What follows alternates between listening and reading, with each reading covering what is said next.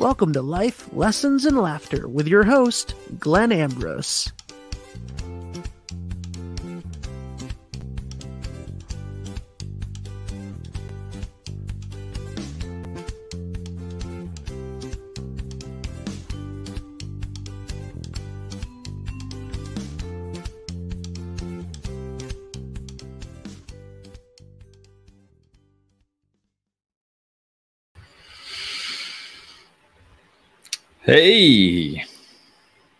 Hey, what's happening? How is everybody today?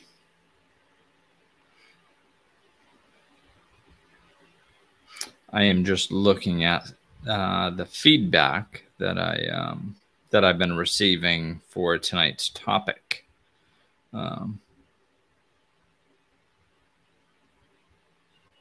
Yeah. Good stuff today. Good stuff already. Sometimes I like doing that, just throwing a question out there and getting people's input. And today I get some really good input. I mean, as far as like, I always get good input, but I got really good input as far as clarity on outlook. It was just very specific, very clear, and very helpful with the feedback that I got today. So thank you guys. Thank you guys for that. Let's hop on some comments here and see who's on and see who's saying hi and where you're watching from.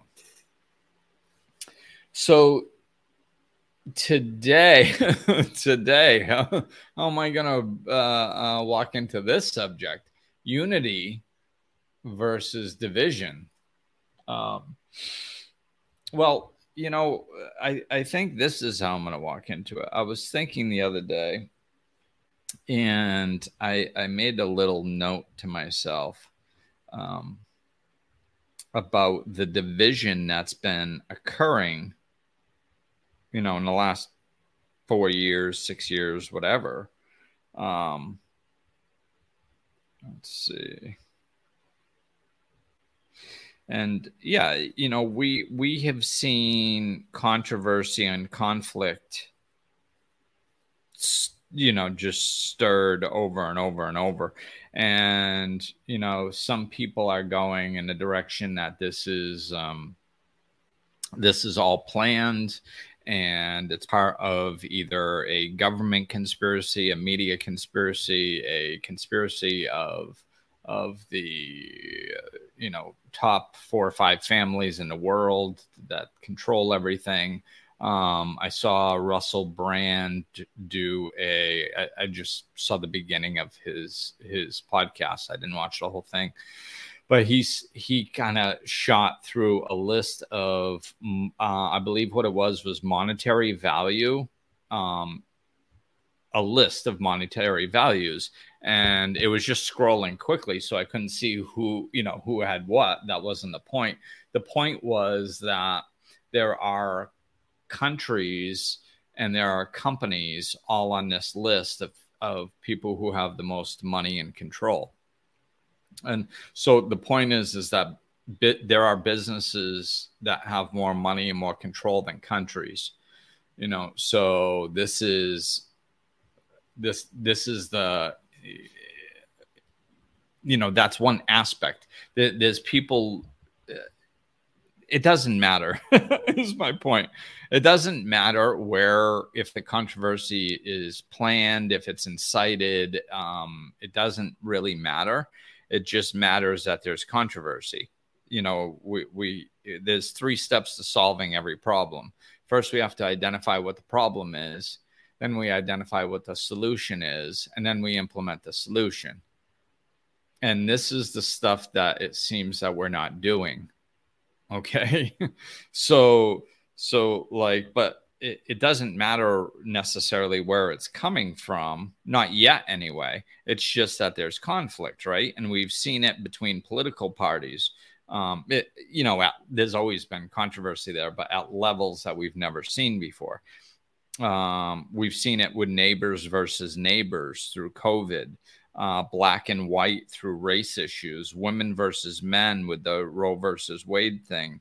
That is the latest, biggest thing that's going on.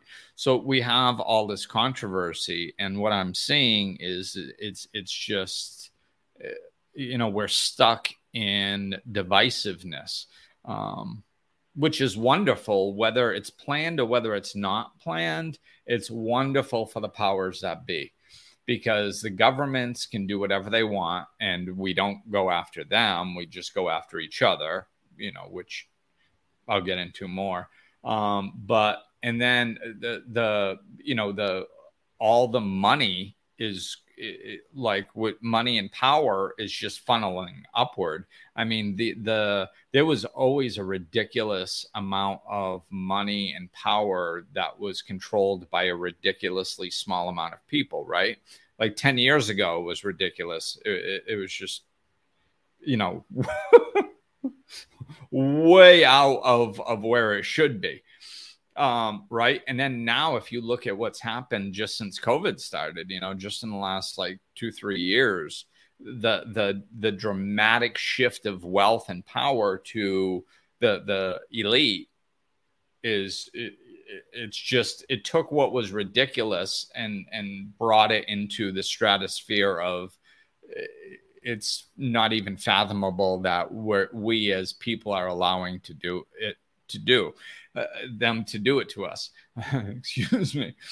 So we're losing. We're just, all our money is being taken. All our freedoms are being taken.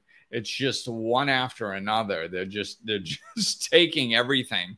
And like, if there are people that are doing this, like, intelligently and specifically, and it's planned, they got to be laughing. They have to be, because others are doing it, and we are fighting amongst each other.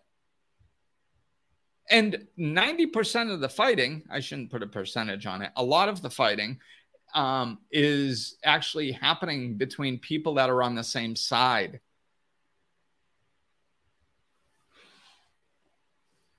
This is it's hard to imagine, but it's true. This is what's happening. And this is why I wanted to do this podcast, because like, we have to slow down at some point and just look at what's happening. Like, in a grand scheme, just in a logical, understanding way. We just have to look at it like that for a moment. And then we can start deciding what side we're on, or what we're going to do, or what we think is right from there. But this is not what's occurring. Everybody's just making an opinion. Just, no, this is wrong. Well, this is right. And they're to blame. Like, well, why would you even say that? Like, why? This was one of the things I tried pointing out with the Roe versus Wade thing, last week. Is because, like, I've seen probably 3/4 of the memes and the social media comments out there are basically saying in one way, shape, or form that men are the problem. And I don't understand where this is coming from. I don't like why? Because I have a penis, then I'm part of the problem. I'm incapable of bearing a child, so I'm part of the problem. I don't have the I don't have the capacity to understand that women should have freedom of choice. Like, I can't understand that because I have a penis. I don't understand why. Why are men being attacked? Men didn't take your rights. Men, the government did. Why aren't you attacking the Supreme Court? They're the ones that just ruled on it. No, why? Because the memes sound clever. People are acting out of anger and they're just reacting. And this is what we're doing. And we've done it in everything that I've mentioned, and we do it in everything else. So it's not just this. It's just, this is, right on the forefront right now. And I think it's a really good example, because like there is a woman on the Supreme Court that voted for this. I have not seen one comment about her. Not one comment about her. A woman on the Supreme Court that voted for this. Not one comment. Instead, we have people. I'll get into that aspect later. Instead, we have just people attacking all kinds of people for reasons that don't make sense and are saying things that don't make sense. So let's see. I'm just looking for a name because I know this name. Okay, but there it is. I knew this name, but I'm kind of my brain doesn't switch back and forth between like flow and facts. So sometimes I need a little help.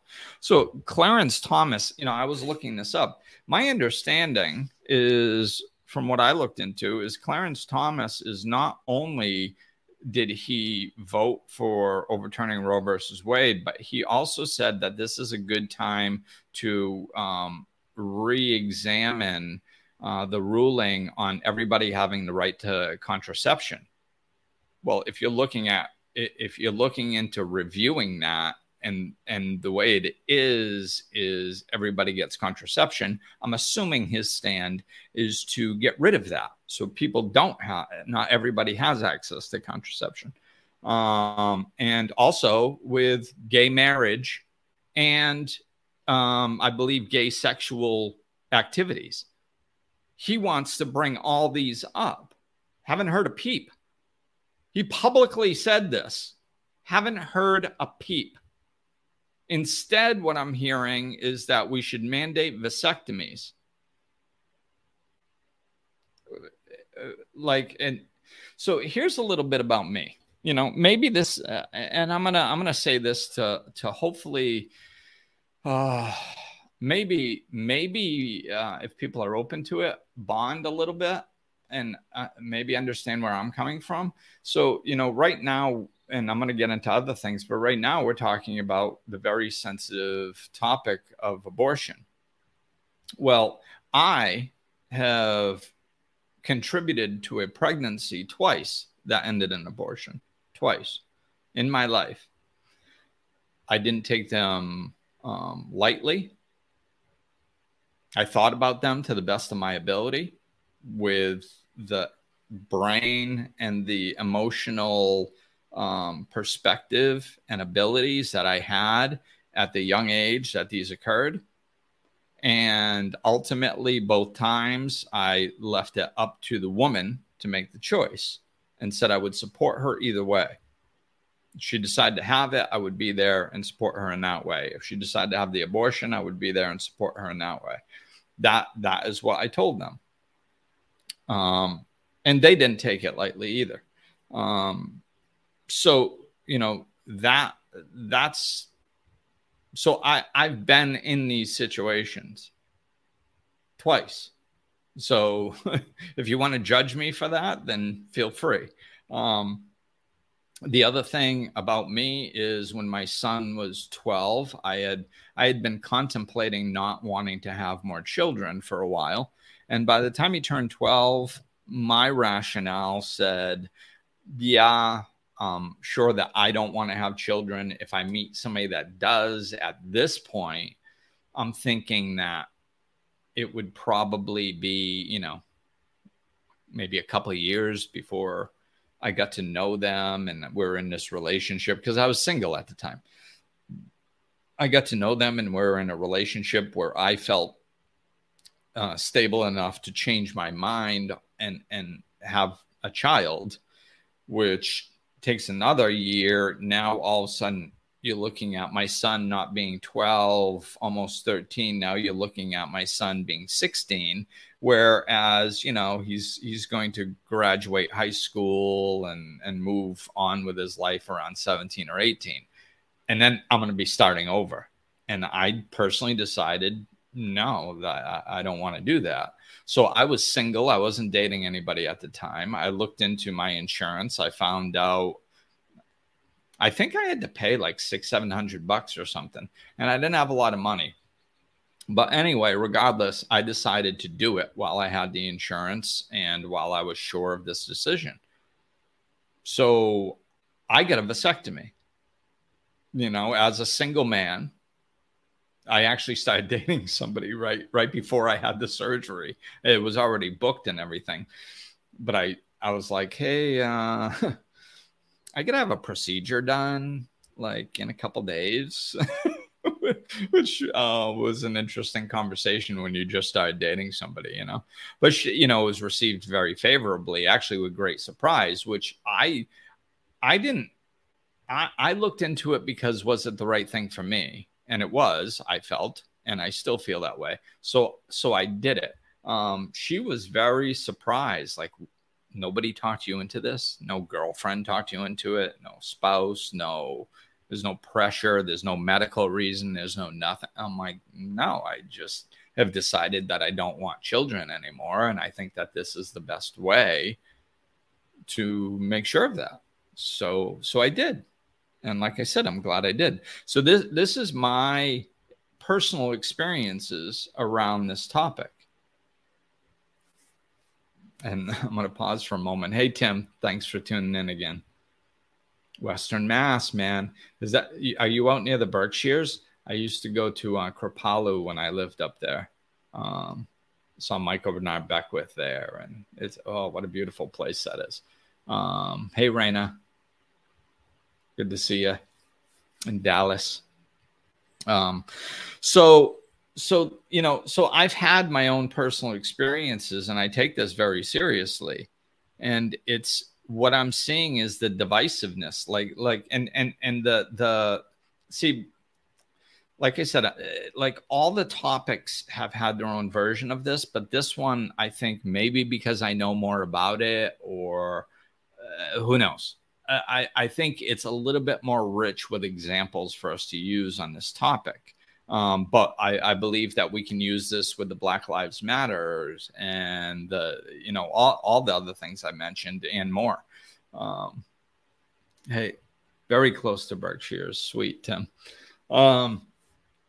Yeah. So like, you know, so this is what caught my attention, and I started seeing the divisiveness in this, because it's like, okay, we have what we're not doing as a community is slowing down and taking this stuff seriously.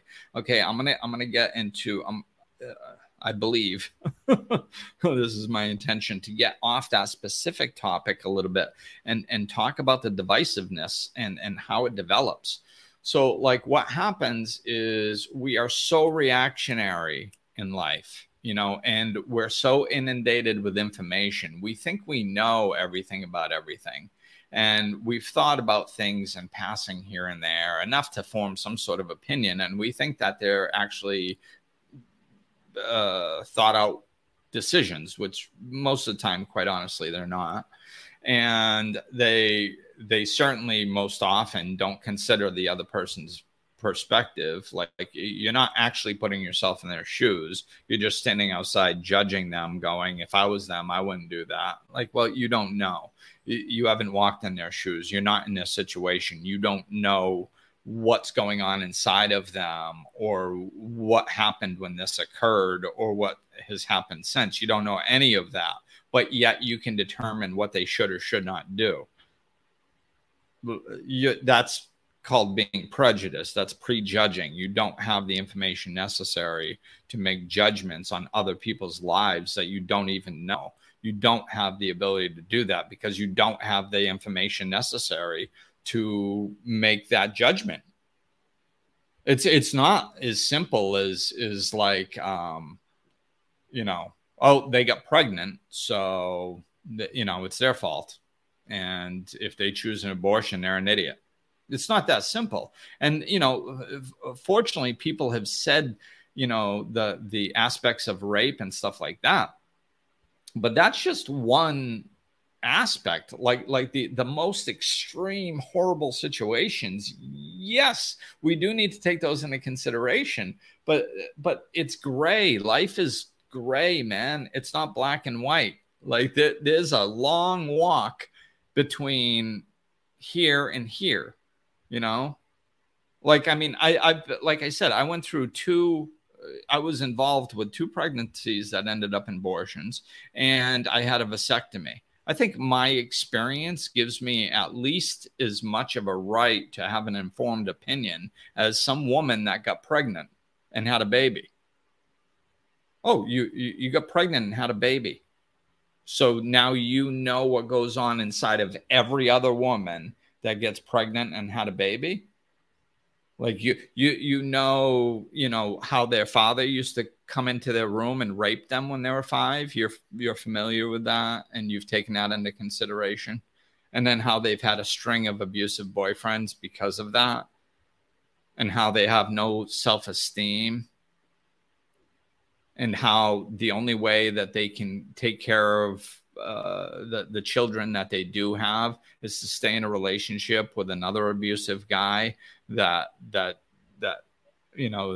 pays their bills. Like you've thought about this, you've dissected it, you've spoken with them, you've gotten a fair understanding about how they feel, what they're going through, and where their head's at, and they should make the same decision as you, because you married your high school sweetheart, and you both have jobs and you get along pretty well. You bought a house and now you're going to fill it with children. And you think that your situation is the same as hers because you have a vagina? Wrong. That's not an accurate assessment. That is just a reaction. That doesn't take 99% of the information necessary to make your decision. It doesn't take it into consideration. It just says, screw it, I don't prefer. And this is what we're doing in all kinds of situations. We're just, this is what I mean. Like, I think this is a good example because the social media is ridiculous. What we're doing is we're throwing ridiculous solutions out there that don't have a snowball's chance of hell in either happening or making sense. And I've commented on a few of them, and it pisses people off. And and it's because they just want to lash out. They're angry and they want to lash out, and they're not thinking clearly. Because any of these solutions, let's what's some of them? Let's ban Viagra because a limp dick is God's will, just like pregnancy. Oh, that's helpful. Yeah. We just had the government overturn a 50-year ruling, and you're going to start making comments about Viagra. And I understand the point. People are telling me, like, they're trying to explain it. Like, I freaking know what you're doing. You don't have to explain it to me. You're trying to make a point that if it was a man thing, then this wouldn't be happening and all that crap. Whatever. That's resistance. All suffering is resistance to what is. The fact is, you're not going to solve a problem by hypothetically throwing situations out there that like, well, if it was this way, then this wouldn't be happening. Well, yeah, but it is this way. So shouldn't we deal with the fact that it is this way? Shouldn't we deal with that? Instead of running around acting like we're intelligent, putting out freaking clever memes that go, yeah, but like we should mandate vasectomies for all boys when they come of age. Seriously? I had a vasectomy. It's not a fun experience. You think that all the parents in the United States are going to march their 14-year-old boys into a hospital or a place or an office and have their balls cut? You think that that's actually going to happen, right? That all the parents are going to take their 14-year-old boys down and have them snipped. And then they go, well, it's because it's reversible. It's not reversible half the time. It's not successfully reversible all the time. Do you know how many lawsuits there would be in freaking 5 years? because you'd snip everybody and then, whatever. 10, 15% of them can't have children. They have it reversed, but now they can't have children. Well, who are they going to blame that on? Whoever made them get the freaking vasectomy, that's who. And they'd be rightfully so because it's their freaking fault. You can't freaking do that. Who would pay for all these vasectomies? Like, it literally doesn't make sense. If your solution can be like dismantled in a matter of 30 seconds, then it's not well thought out. Okay, we have to start thinking of solutions that are actually well thought out. And I'm not saying that I'm holding the solution. Okay, what I'm doing here with this podcast is I'm trying to explain the difference between divisiveness and unity. So if we understand it, then maybe we can start leaning towards unity, because we're not. We're leaning towards divisiveness, and it's not getting better. It's literally getting worse. We've had more problems. This is probably the most ridiculously divisive situation that I've seen in the last 4 years. I mean, as far as it's not the most divisive. It's the most ridiculously divisive. I've seen some of the most ridiculous comments that have no bearing on anything. It's like, so let's get into the divisiveness. Okay. So the reason that this happens is you have an issue, right? So people get upset and they act out in anger, which is non-thinking. When we are angry, our brain literally shuts down. We go in, when we're angry, our body is trying to push us into fight or flight. So what it does is it takes the blood flow from the brain and other vital organs and starts pushing it to our major muscle groups.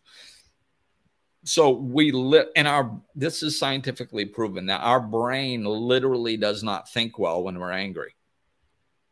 Hence the ridiculous memes that people think they're so clever and they think they're drawing attention. That's another thing I want to touch on. Like, I'm pretty sure that these, half these ridiculous memes out there are, the reasoning behind them is like once I blast them out of the water and show that they're ridiculous on a logical level, people are like, yeah, but we're drumming up attention. We're stirring attention around it. No, not really. Like, everybody knows it happened. It doesn't need attention drawn to it. What does drawing attention to something do? It doesn't change it. I mean, it's a good start. If we started there and then we did something, that'd be cool. But we don't do that. We don't draw attention and then act once we have everybody's attention. We just draw attention for the sake of drawing attention. So half these memes, the ones that are getting shared, they're getting shared because people have literally told me this. Well, you reacted on it, so therefore I'm gonna, that's a win. Like, no, that's the problem with the media, is that they don't give a crap if what they're sharing is true or helpful. What they want is they just want interaction. They want to sell newspapers. They want people to tune into their news channel. So they don't give a crap if it's true, and they don't give a crap if it's helpful. They just want to sell. They just want attention. And this is what's happening on social media. People are posting these stupid memes that are not helpful, and they're going like, well, I'm trying to drum up attention, and it got your attention, so it must have worked. What do you need my attention for? Like, I didn't know what happened. I knew what happened. So you don't need my attention. I already know. And so does everybody else in the world. This is the information age. We don't need to get people's attention. What we need to start doing is acting. And then people that are paying attention can hop on board, because the whole world is paying attention. The whole freaking world is paying attention. Other countries are posting pictures of the Statue of Liberty sinking, and we're going, geez, we should drum up attention around this. Huh? Everybody knows what's happening. So I understand, like, when you get pissed off and stuff and you want to just vent. All right, fine, whatever. Share your memes, vent, all that stuff. But as some, don't defend them. Like, I mean, at least have the honesty to say, I'm pissed off and I'm venting, and I know it doesn't make sense, and I know it's not helpful, but I'm just releasing some anger energy. That I would completely respect, because that I understand. Like, it's okay to be angry. It's just not okay to think that that's the final destination. I'm angry. Oh, okay. So are you going to allow yourself to feel that anger so it can release? And then maybe your head can get out of fight or flight and you can start thinking normally again. And then maybe you might work towards a solution. This is what we're supposed to be doing. And we're not. We're just, I'm angry. And if anybody says, well, would you like to lean into a solution? Well, you're invalidating my feelings. No, I'm not. Like, being angry isn't the end. That's the beginning. Our emotions are there to trigger us and go, hey, this is something serious. This is something that has more impact on the way you want to live your life than when you drop the ice cube tray. So we're going to send you a blast of emotion that captures your attention and says, wow, this is serious. I should do something about this. And then you can feel that energy, let it pass, and then it'll be gone. And then you can start thinking clearly again. And then you can start moving towards the solution. This is what we're supposed to be doing. But we're getting stuck in the anger. We're just staying there. And so we're not looking towards actual solutions. We're looking for sides, and we're looking to be right. This is why, one of the comments was, I think it was Crystal, if I remember right. She had a good point on this.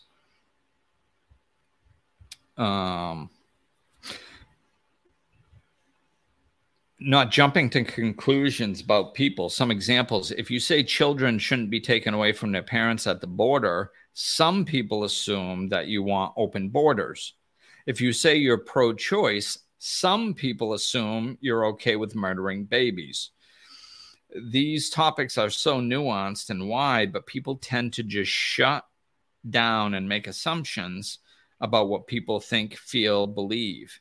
We need to open ourselves up to listening and understanding other people's point of view and why they believe what they do on both sides, for us to find a greater common ground and connection between us. Now, do you see how insightful that sounds? Hey, Crystal, there you are now. Yeah. So this is what we're doing. We're picking the most extreme situations. And as soon as somebody says something extreme, we go, see, that's their side. That's how they all believe that. And that's why I don't believe that, because they believe, they believe this. It's like, wait, like that's not what everybody believes. It's not what I believe. That's happened to me many times.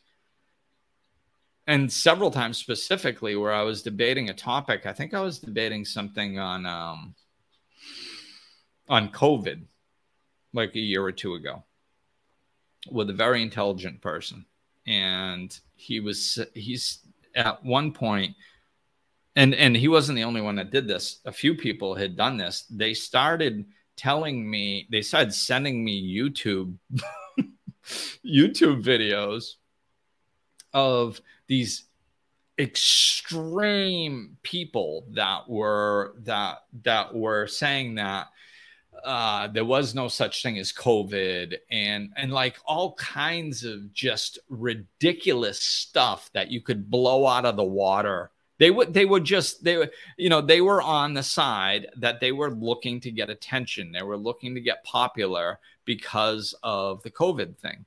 And the more extreme stuff they said, the more followers they got, because the people on their side would go, you know, and it's a big YouTube star saying it. And they didn't slow down enough to think that, you know, is what he's saying actually hold any water?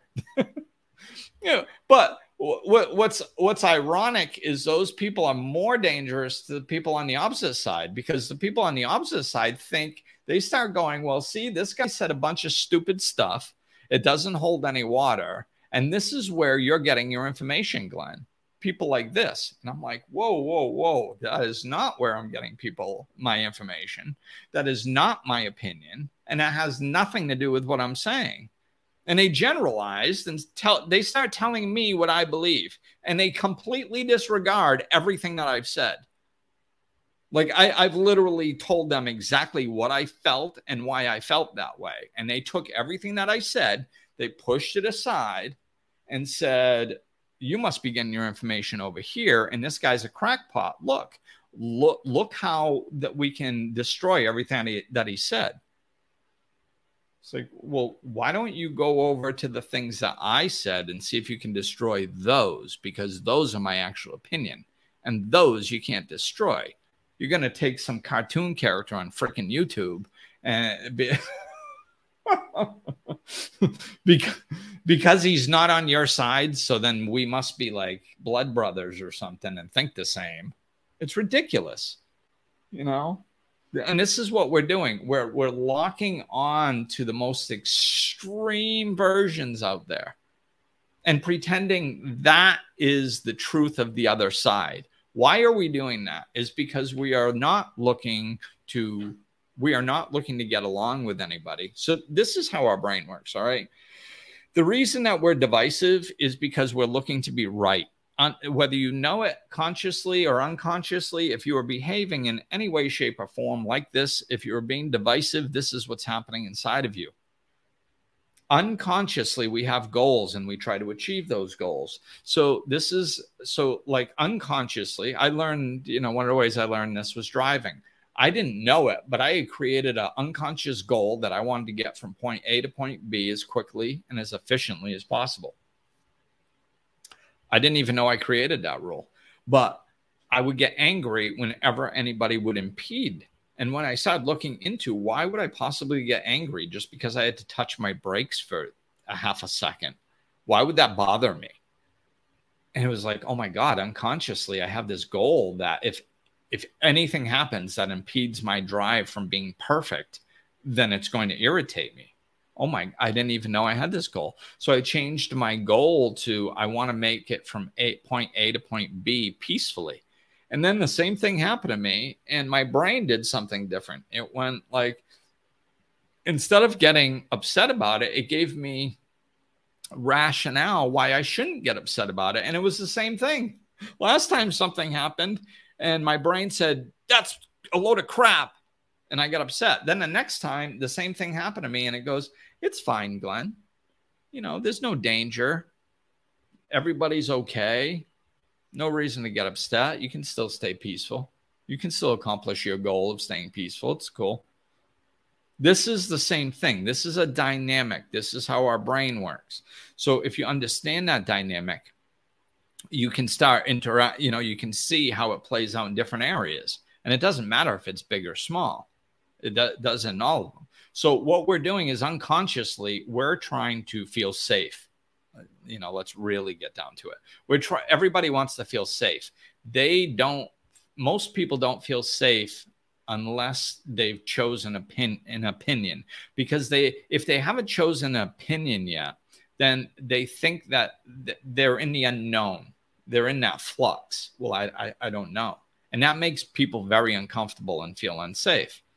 So, I mean, it doesn't have to be that way. Like, I mean, this is part of what I teach, like getting to a place where you're very comfortable not knowing. I love that place.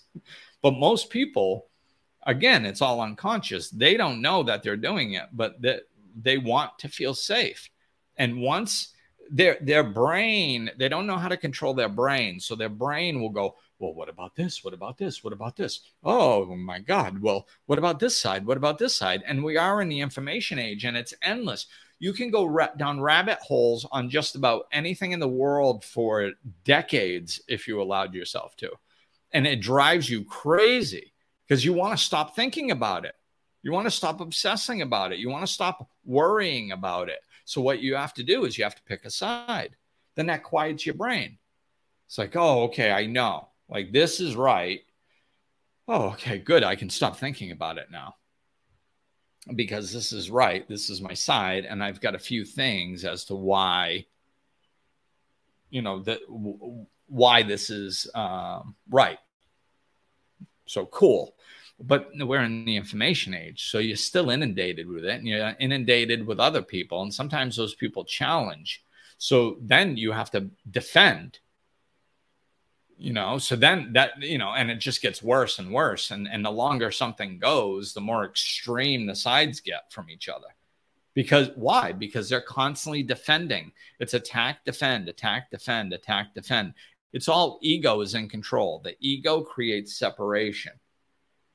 This is what the ego doesn't understand, the concept that we are all one.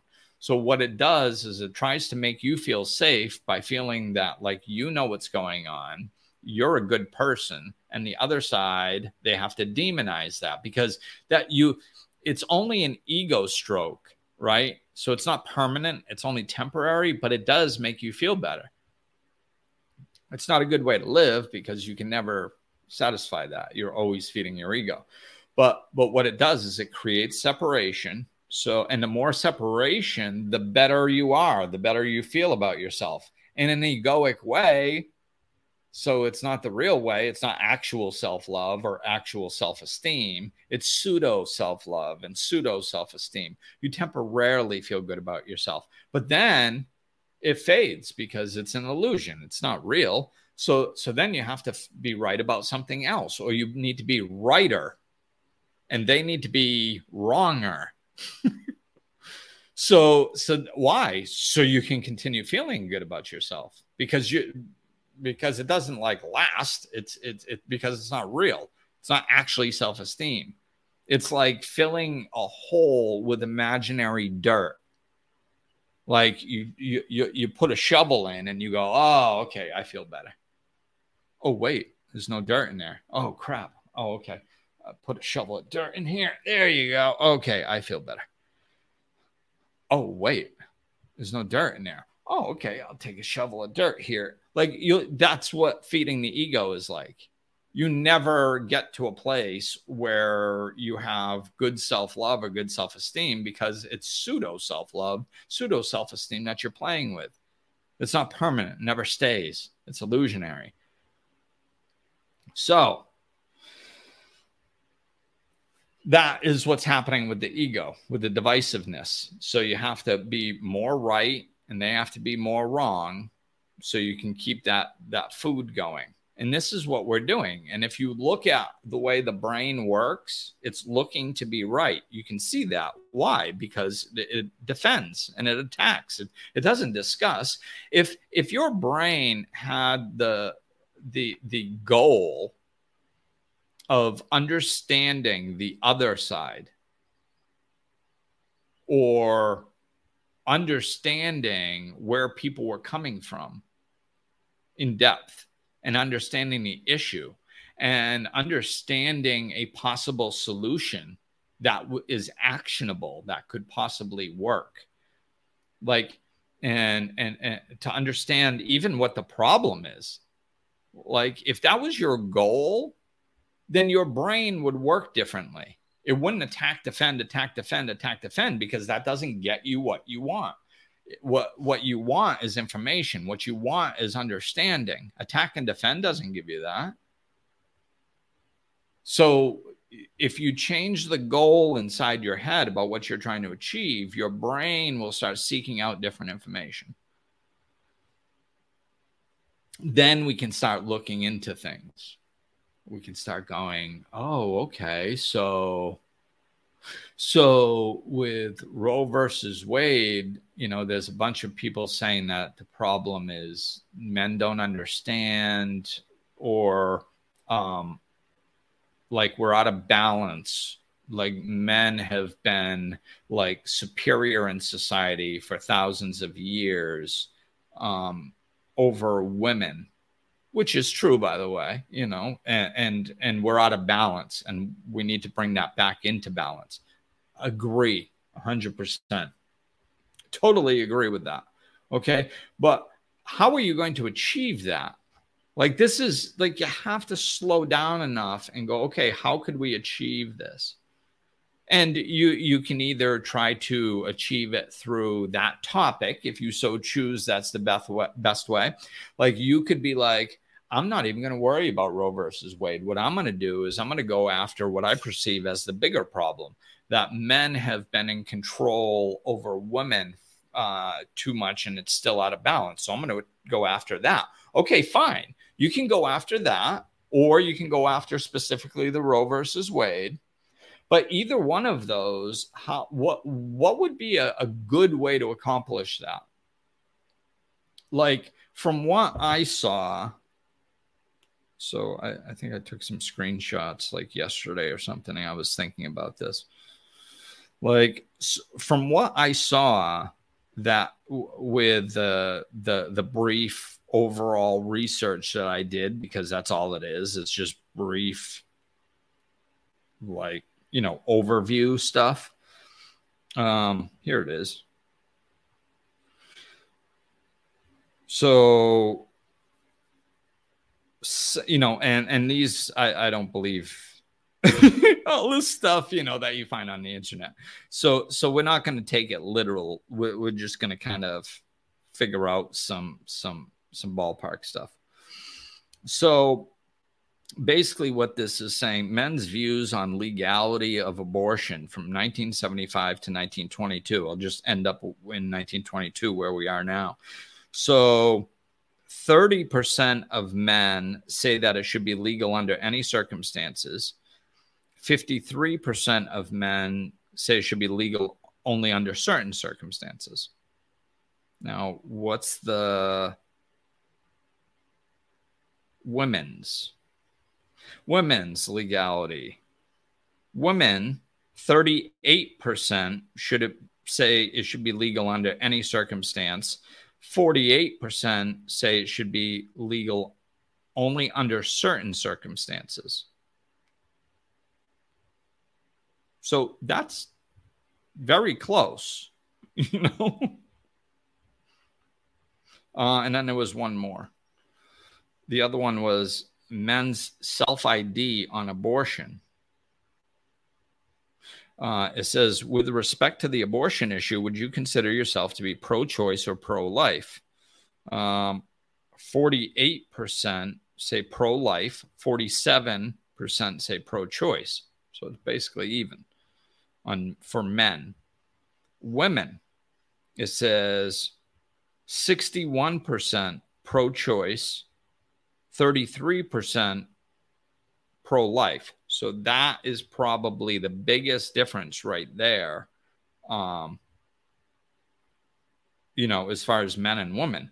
But if you take a 5 to 10% differential rate, that could be a missing a certain aspect of, these polls aren't right. Basically, like, if you put a 5 to 10%, these are basically some of them are basically even already, but they could fluctuate in either direction. So basically there's not that much differential between these are.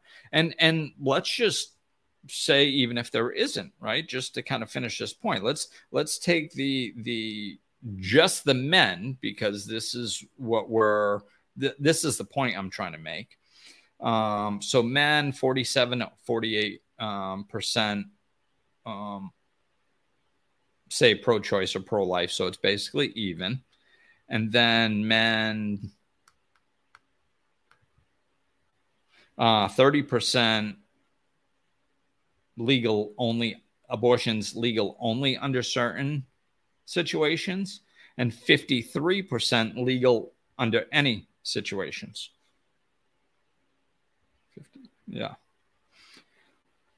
So if that's true, which it's interesting, there's actually more men Women, it says here 48% on legality of abortion. Men, 53%. So there's actually, according to this, and it can be fluctuation, according to this, there's actually more men that say that oh no, wait, I got the colors reversed. Let me just double check this. I don't want to.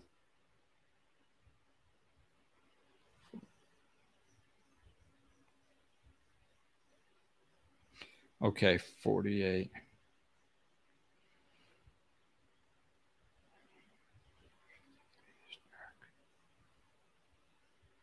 Well, 48%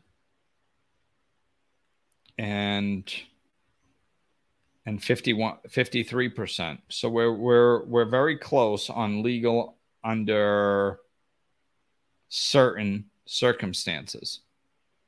And then the green is legal under any. Men, that's 30. And women, that's 38. Still, you know, we're in the same ballpark here. This part is so. This is my point. We're in the same ballpark. And even if we weren't, even if there was 25% of men and 75% of women and only 25% of men, still, men would be your biggest assets. If you were actually trying to, if you disconnected from the anger for a moment and said, what is my best chance to overturn get Roe versus Wade back? Let's just say that's the topic. Or anything else you want to accomplish in this arena, you know, like women's rights going up. You obviously are going to have a fair amount of women on your side. So the two places that you could get support and unite would be other women, the women that like are against you right now. You might be able to switch them over to your side. It's a tough sell because they're already on the other side, but you could attempt to do it if you wanted to, right? But what's the easiest people to get on your side? The people who already agree with you, right?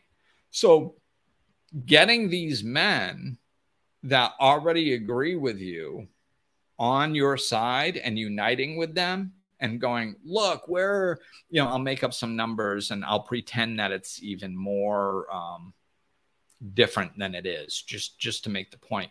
Let's say we have 50% of women that want this to change, right? And then you bring in 30% of men. It's actually more like 50, but let's say we bring in 30% of men. That's a large number of human beings. I don't give a crap if they're men, women, gay, lesbian, transgender. It doesn't matter. The point is you have people on your side. That's uniting. When you unite, you can get stuff done. So how would you get people on your side? What's the most effective way to get people on your side? By ostracizing them? Probably not. By telling them that it's their fault that the Supreme Court made a decision that they had nothing to do with and they don't agree with? Is that the best way to get them to unite with you? No, probably not.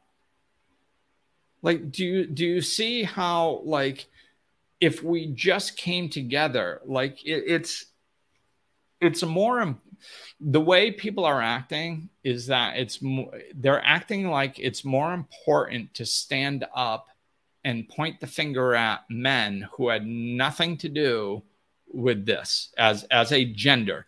The gender male didn't overturn Roe versus Wade. The Supreme Court did. So going after the gender male, what all you're doing, you're not accomplishing anything. You're not addressing the problem. You're not addressing what happened because they didn't do it. I didn't do it. I'm on your side. And I'm a male. But if you're attacking all males and you're saying you're implying derogatory things about all males, I'm a male. I don't really like that. It doesn't pump me up. How would you like it if if I ran around, started and said, like, who knows this could happen to me next. So let's say the Supreme Court gets some ruling that that all men have to do this, and I go, oh my God, this is women's fault. It's the women's fault. We should outlaw vibrators because that's not fair. And that, like, huh?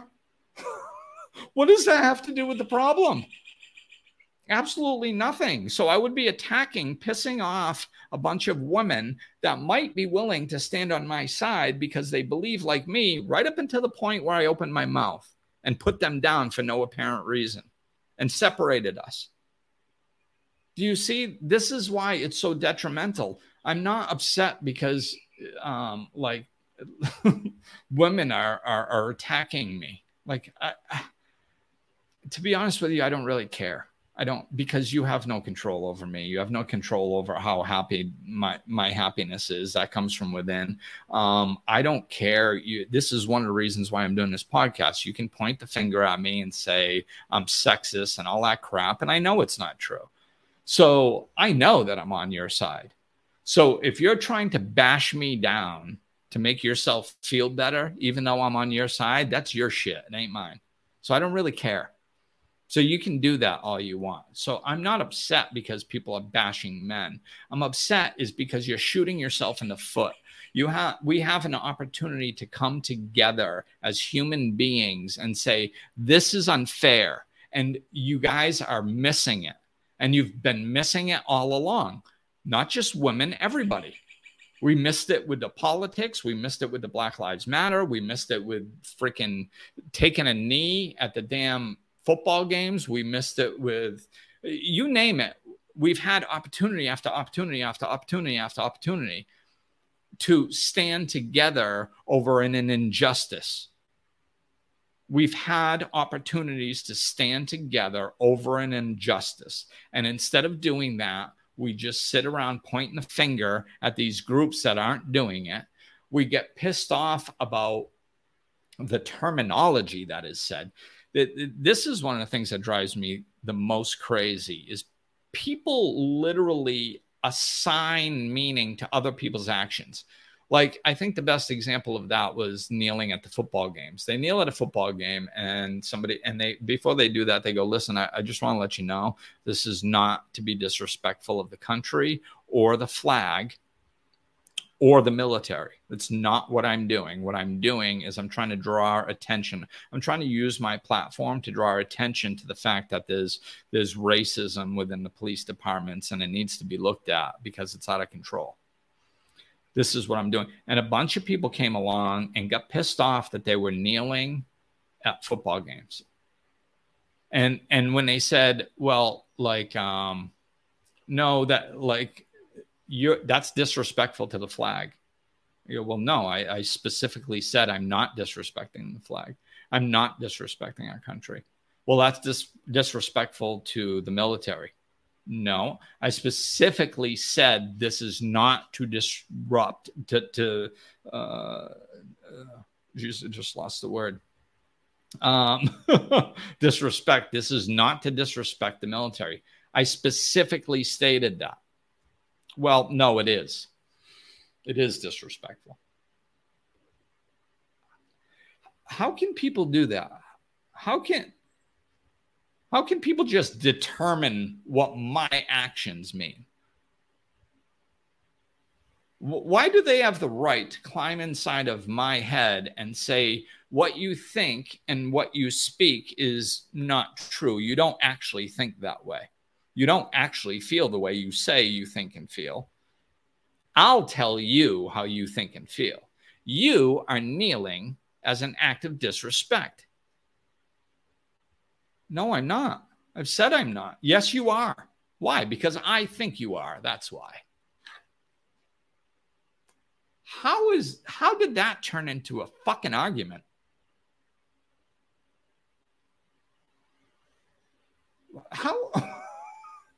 How does one person get to go inside of another person and determine why they are doing something? What gives them that right? Like, this is what I mean. Like, and we literally had a national argument over this that went international.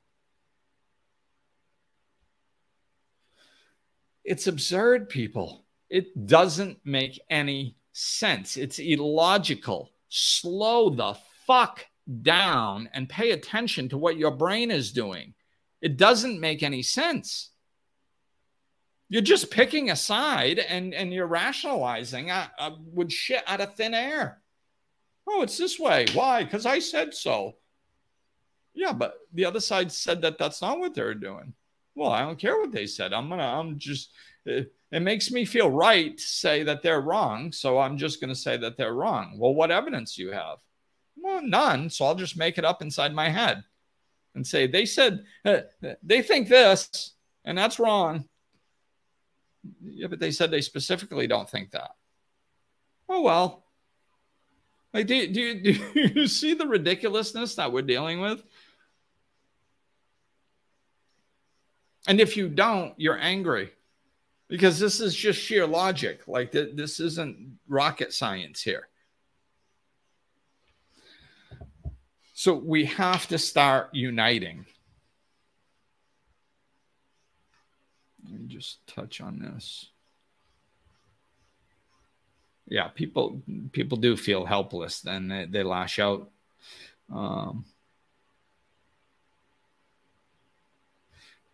I've noticed that people addicted to being correct are often defensive. They'll dismiss others, talk over them, and inadvertently undermine them. How do I address this without sparking their defensiveness? Defensive. Yeah. Well, I mean, to be honest with you, like, part of this answer, it's we have to know who we're talking to. Like most people, if they are, I mean, so I'm going to come at this a different direction. The best way to try to do this is to first put them at ease. And that's a good rule for any conversation, because our whole society is basically attack and defend. It's just heightened when there's tricky issues. So, well, they're not even tricky issues, when there are emotional issues. So the best way is to set other people at ease.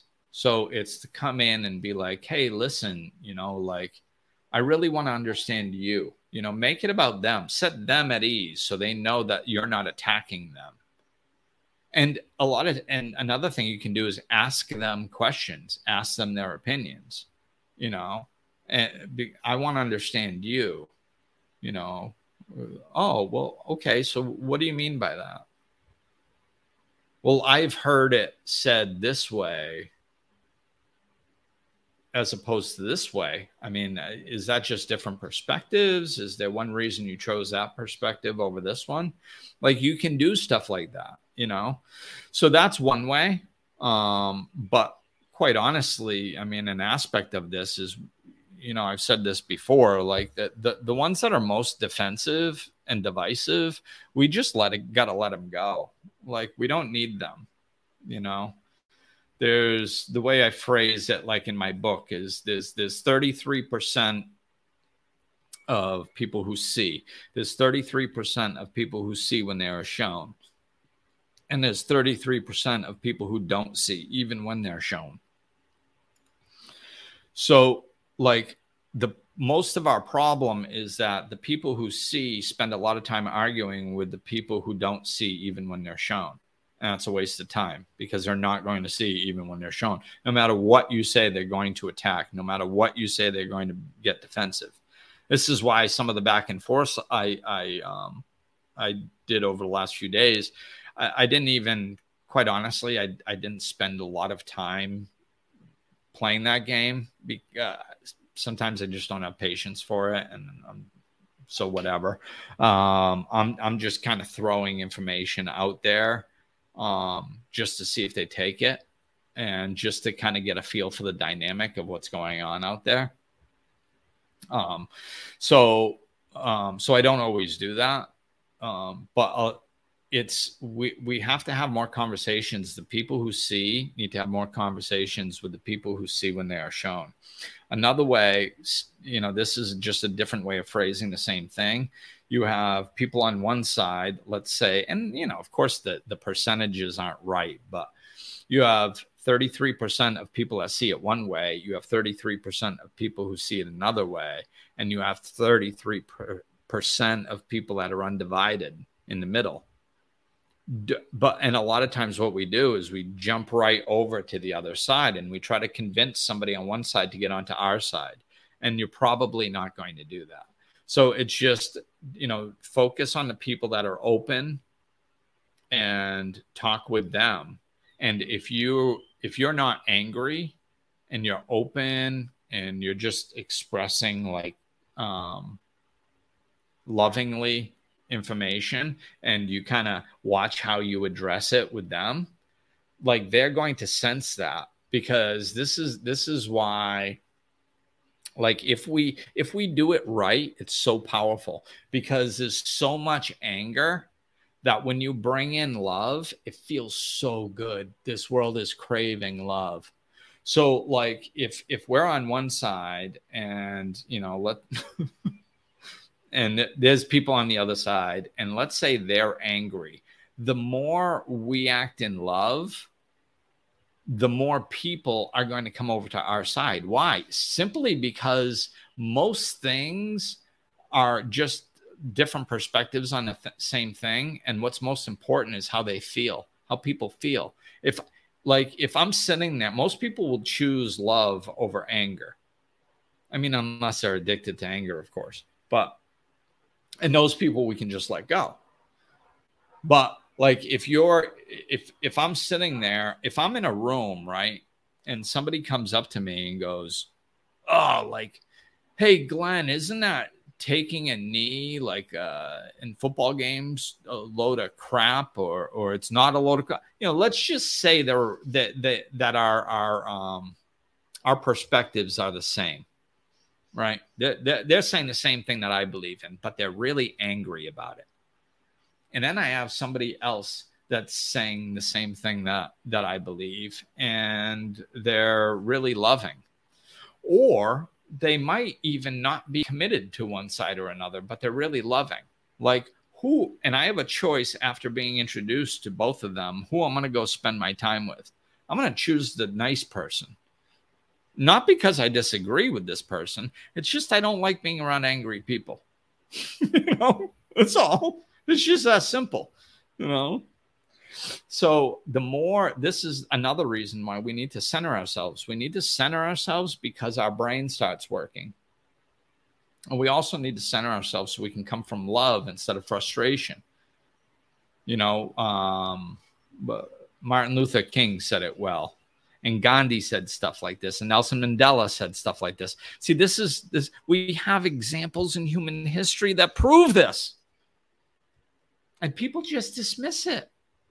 And then they stand on this is why like that the NFL thing irritated me so much, is because like it's a complete made up idea that somebody made up in their head. It's not even true.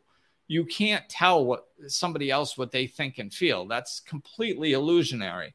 So like, and it became a whole argument, right? And people stood in that firmly and still do, right? Stick their flag into the freaking ground and go, no, they're assholes and this is right. And some of them will freaking die for that, right? And then you have this example of MLK Jr., Gandhi, Nelson Mandela, who actually used love, to the energy of love, not coming from anger, not attacking the other side, communication, understanding where the other side came from. They use these techniques to incite large social change, right? And also, especially with Gandhi, refusal to adapt, like all these things. And of concrete, literal examples how large social change has taken place, and you bring it up and people go, that's too much work. It's like, huh? It's literal history. Like, we have specific real life examples of how this worked, and you're still refusing to do it. And instead, you want to put out a meme about vasectomies. And you say you're part of the freaking solution? Come on. Slow down. Disconnect from this hatred. Disconnect from this anger. So we can start using our heads again, and come up with some viable solutions here. And like I said in the beginning, I don't know the answer, but I'll tell you where to begin, where the problem is. Begin where the problem is. What's the problem? Supreme Court overturned Roe versus Wade. Really? You don't like that? Maybe you should go after the Supreme Court. Makes sense to me. I don't know why we're going after half the people on the planet that have nothing to do with that particular activity that you're so upset about. If you're upset about that activity, try to change that activity. That's what you do. And how do you do that? I don't know, but you can have actual conversations spawned out of logic, out of just stuff that makes sense, instead of running around like a 4-year-old, just throwing a temper tantrum everywhere and thinking that that's going to change policy. Like, you don't like the policy, so shouldn't you try to be changing the policy? Instead of coming up with clever memes that are going to get a bunch of likes. What, like if you get 1,000 likes, does that mean that you don't have to get an abortion, or that you can get an abortion? I guess. How does that solve your problem? It doesn't. It's an ego stroke. And then you get a bunch of other people that are on your side going, yeah, you tell them. Yeah, you tell them. And then they feel more right. And it's like, oh my God, it doesn't even have anything to do with the problem. There's no solution. What are you yahooing and supporting each other about? Being a victim? Clear this stuff away. Just ask yourself some logical questions about the problem. What is the problem?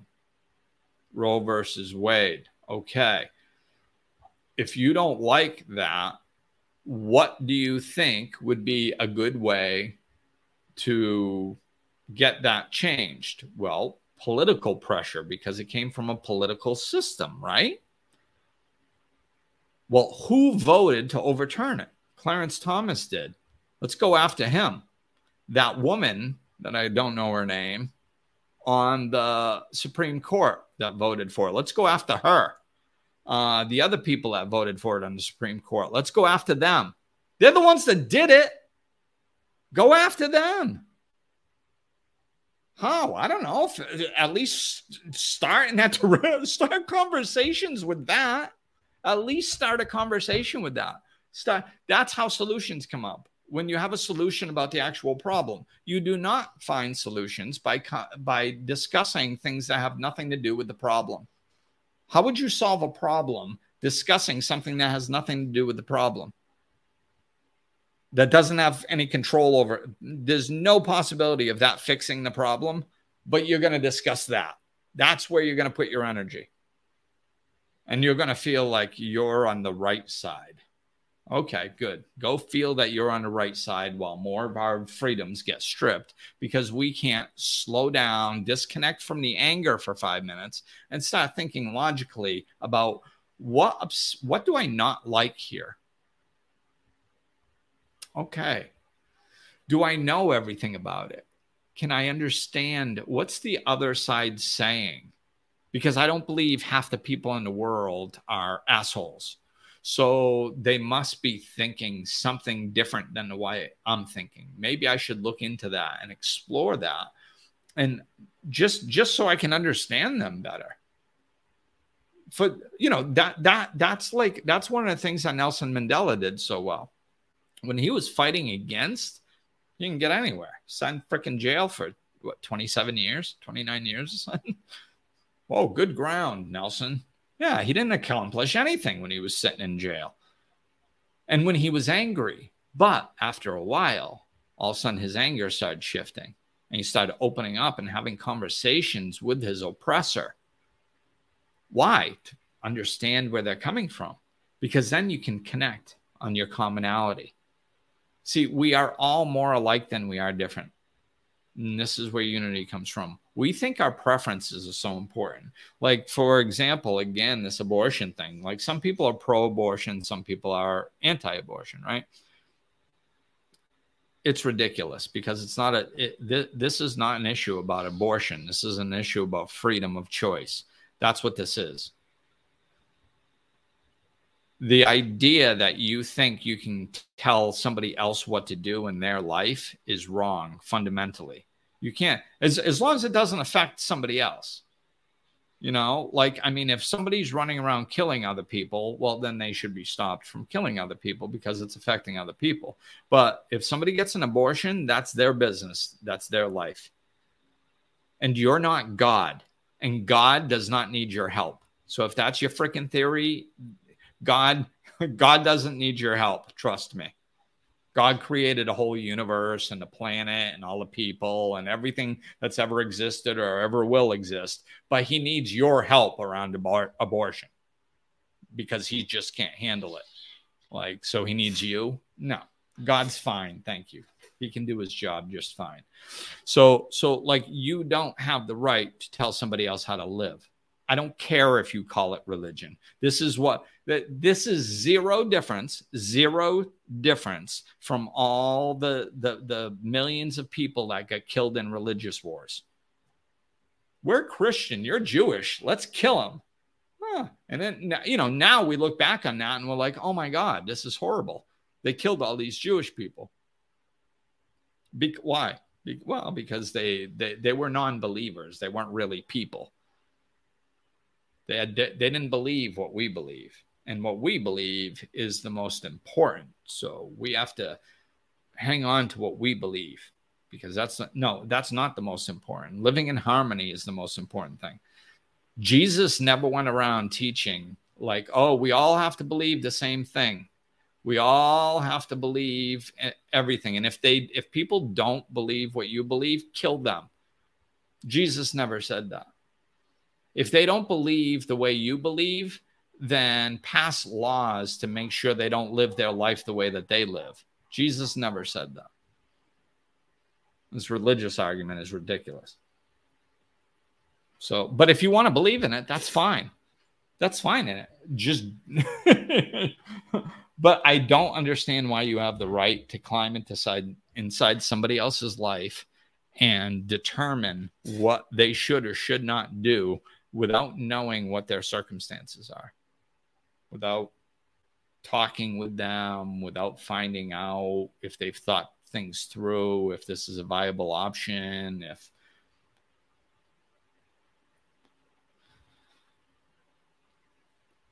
so. I think to finish up,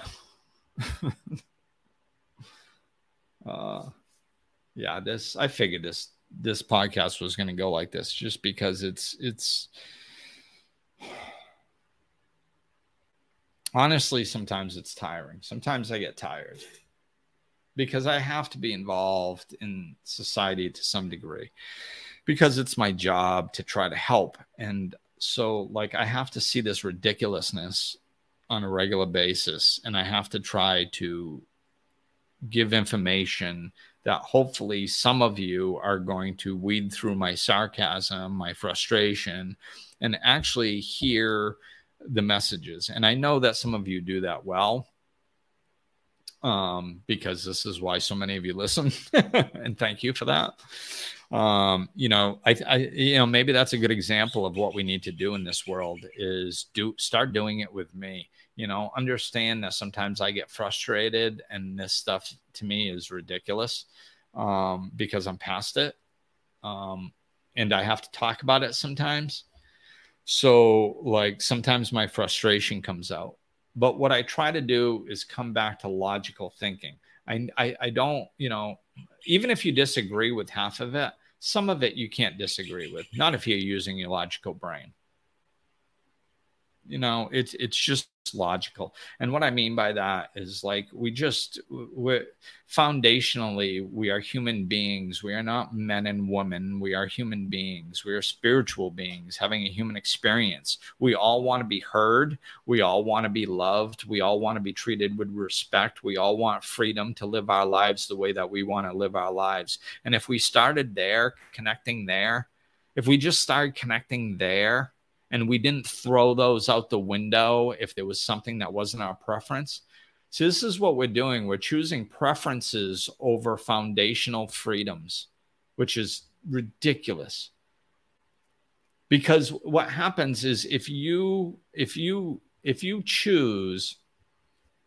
support stripping freedoms because you disagree with something, what's going to happen is you disagree with that, and you'll get what you want in some situations, right? And you'll feel all proud and your ego gets stroked and you're like, yeah, I'm not, abortion is wrong and now nobody can have one and I won and Yahoo, yay, our side won.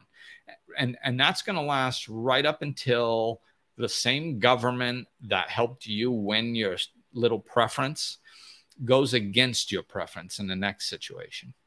Next situation, you think that maybe you don't have any education, so you want well, no, I don't. Well, whatever. It doesn't matter what the example is. So let's say for some reason, because of your personal experiences, maybe your children, maybe yourself, whatever, maybe your career choice, you decide that you want national health care. Because, you're drowning in debt because of some medical issues, and you happen to be a personal trainer like I was for many years, and so you didn't have health insurance, because of the situation. I mean, I was subcontracting independent contractors through most of my years, so I didn't have health insurance, So let's say that that's the case, and you think that there should be national health care, and then all of a sudden, like they get it right, they get it all set, and you can have it, and then all of a sudden, the government comes in and goes, no, we decided that the government can't be involved in health care, it's unconstitutional or something, and whatever reasoning they come up with.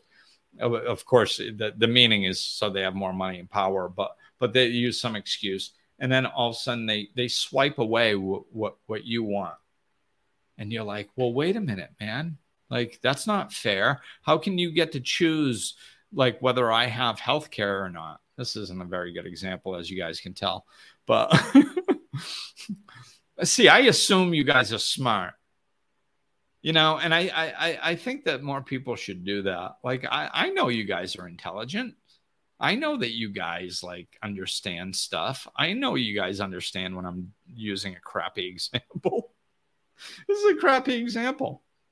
But my point is that if you strip freedom, you don't have freedom. That's a problem. And you think it's a win because you got your way in this one. It's not, because you lost your freedom. And down the road, something else is going to happen, and you're not going to have your freedom there. You're not going to be able to live your life the way you think you should. Why? Because you voted to give up your freedom. That's why. But it was masked as an issue, so you didn't see it coming. This is the type of stuff that you start seeing when you slow your mind down and start looking at this stuff logically. Who's benefiting? Like, where's the money going? These are all questions that you can start finding. What's the actual solution? How can we come together? You know what? Like, what's the best way? So I think I'll probably wrap it up with this. What's the best way for us to overturn the Roe versus Wade thing? Well, uniting. This is the best way to accomplish anything. And it's something we haven't tried yet. Why? Because we're too busy arguing, acting like it does something, picking a side and standing in it as our country gets worse and worse and worse and worse. And you lose more freedoms and more money, and the rich get richer and the poor get poorer, and you lose more freedoms. And everybody's standing around going, yeah, but I'm right. Okay, well, that and a token gets you on the bus. Congratulations. You're right. We now have no money and we have no freedom, and we're basically screwed. But you won your argument, so congratulations. Very, very happy for you. We have to stay true to, there needs to be something underneath that we can stay true to. And love is kind of too big for everybody right now, but maybe we could understand freedom on an intellectual basis. Like, that's not a real hard concept. Just like, hey, if what somebody does doesn't affect me, then they can do it. As long as it doesn't affect me or my loved ones or society in general, they can do it. And just start there. Just start where we start taking our freedoms, because we are not like that right now. That's not the reality of the world you live in. If you live in the United States and you think you are free, you are out of your fucking mind. You are not free. Just the seatbelt law is a good example of that. I have to wear a seatbelt or else I have to pay the government money. Why? If I drive into a wall and kill myself, how is that hurting somebody else? Why do I have to be punished by law because I chose not to be safe in your eyes? What, like, and there's lots of little things like this. And they put it all in the name of safety. And everybody goes, oh, okay. It's in the name of safety. So I don't give a crap if it's in the name of safety. What I give a crap about is, do I have freedom of choice in my own life? I don't. Well, then I have a problem with that.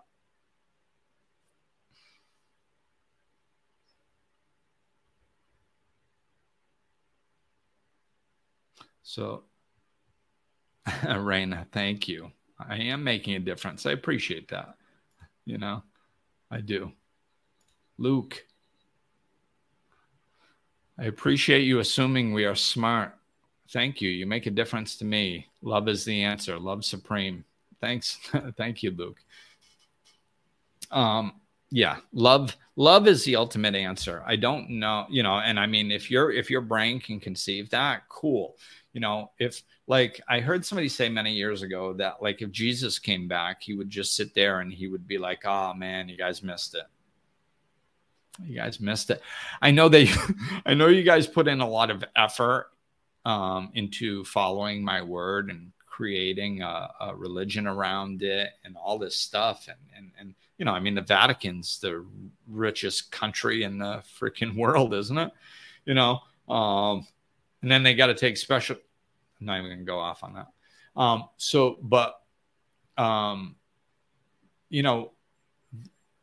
Religion, specifically the Christian religion, has done a lot of good in this world, lots of good. But they missed the point of Jesus's teachings, because Jesus's teachings were love. So this is what I was going to say. Like, if Jesus came back, he'd be like, oh, you guys missed it. It was just love. That's all. Just love. Just love one another. That's it. See, what we do is we let the means, the end justify the means. So we go, well, yeah, but this is really important. So I can lie, cheat, steal, be an asshole, whatever, to accomplish that, because that's really important. No, That's not how it works. We are the sum of our means. If we lie, we are a liar. Not forever, but in that, when we're lying, and if we do it consistently, then yeah, but like, it's all about, I was actually watching some of that Designated Survivor show. I don't know if any of you guys have watched that with Kiefer Sutherland or whatever on Netflix, and they were talking about he pulled this move to like basically bully and blackmail this corporation into doing what they said, and the people were back, the people who work for the president were back behind, and they're like, wow, how would you classify that? And it'd be like, that's a great leader. It's a great leader because he blackmailed somebody that was doing the wrong thing. It's like, no, that somebody just, and I actually supported the president's ideology in this particular episode here. But when you behave poorly, that's not love. And that's the beginning of the dysfunction and the falling apart of everything.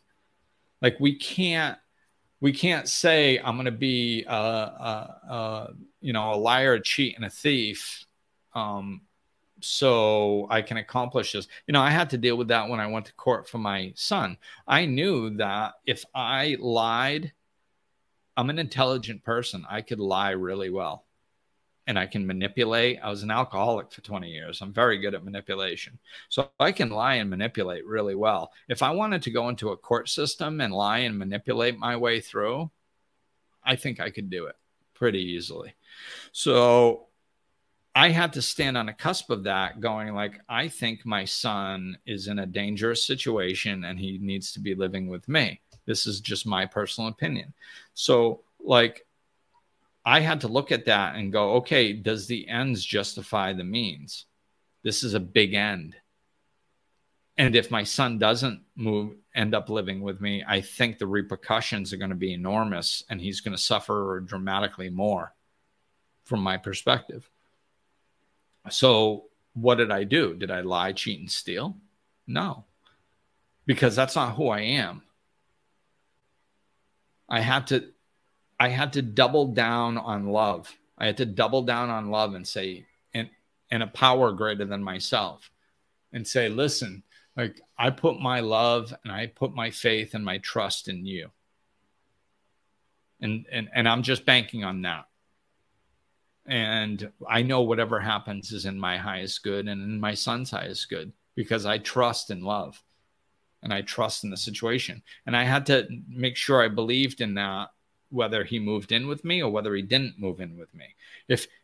If I just believed, oh, I'm going to hand it over to God and trust in love, but if he doesn't move in with me, then I'm going to be pissed. That's not trust. That's not love. That's trying to manipulate God to getting what you want. So I had to make peace with both sides. If he doesn't live with me, then there must be stuff for us to learn. He's on his own journey. I'm on my journey.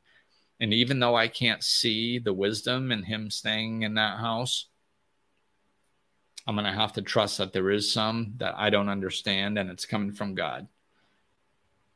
And if he does move in with me, then yippee-ki-yay. And I made sure my energy was in alignment with that before, because it was love-based. I wasn't trying to manipulate something to get an important result that I wanted. That was probably one of the most important results that I'll ever have in this lifetime. And I still didn't allow my behaviors to change to try to achieve it. And you know what happened? The first day in court, I had no rights, zero. My ex-wife had full custody, full placement. First day of court, my son was lifted out of the house and put into mine and stayed there for the duration while they fought it for another year and a half and lost. So he stayed with me permanently. First day, complete overturn. It's insane. That doesn't happen, but it did. you know? Love, love, love, love first. The way we act first. We have to put the way we act towards one another. You can't act in anger or hatred and pretend you're a good person, loving, because you're not. If you're acting in anger and hatred, you're an angry, hateful person. That's what an angry, hateful person does. They act out of anger and hate. It's really that simple. Don't rationalize your behavior. If you're acting out of anger and hatred, own it and start to work on something different. Start understanding these concepts and start implementing them to the best of your ability. All right. That's going to do it. This was a super long one. All right. Thank you guys for listening, watching, paying attention, participating. I love you guys. This was awesome. I feel heard. So thank you. All right. You guys be kind to each other, be loving to each other. Like I said, try to find the principles in this. Try to find what I was saying. Understand it and implement it. Not necessarily the way that I said. I say things to kind of shock sometimes and to make a point, stuff like that. I'm passionate. That's what I do. Right. So weed through some of that if you need to. If it resonates with you, then cool. It's, then I'm hammering it and you're loving it. And that's cool. If it's not completely resonating with you, that's just the style. Don't lose the message in the style. Look for the message, and then try to implement that. So, all right. Peace out, Boy Scouts and Girl Scouts. Looking for more? Check out over 200 episodes of Life Lessons and Laughter, or click the link in the description of this episode to connect with Glenn directly.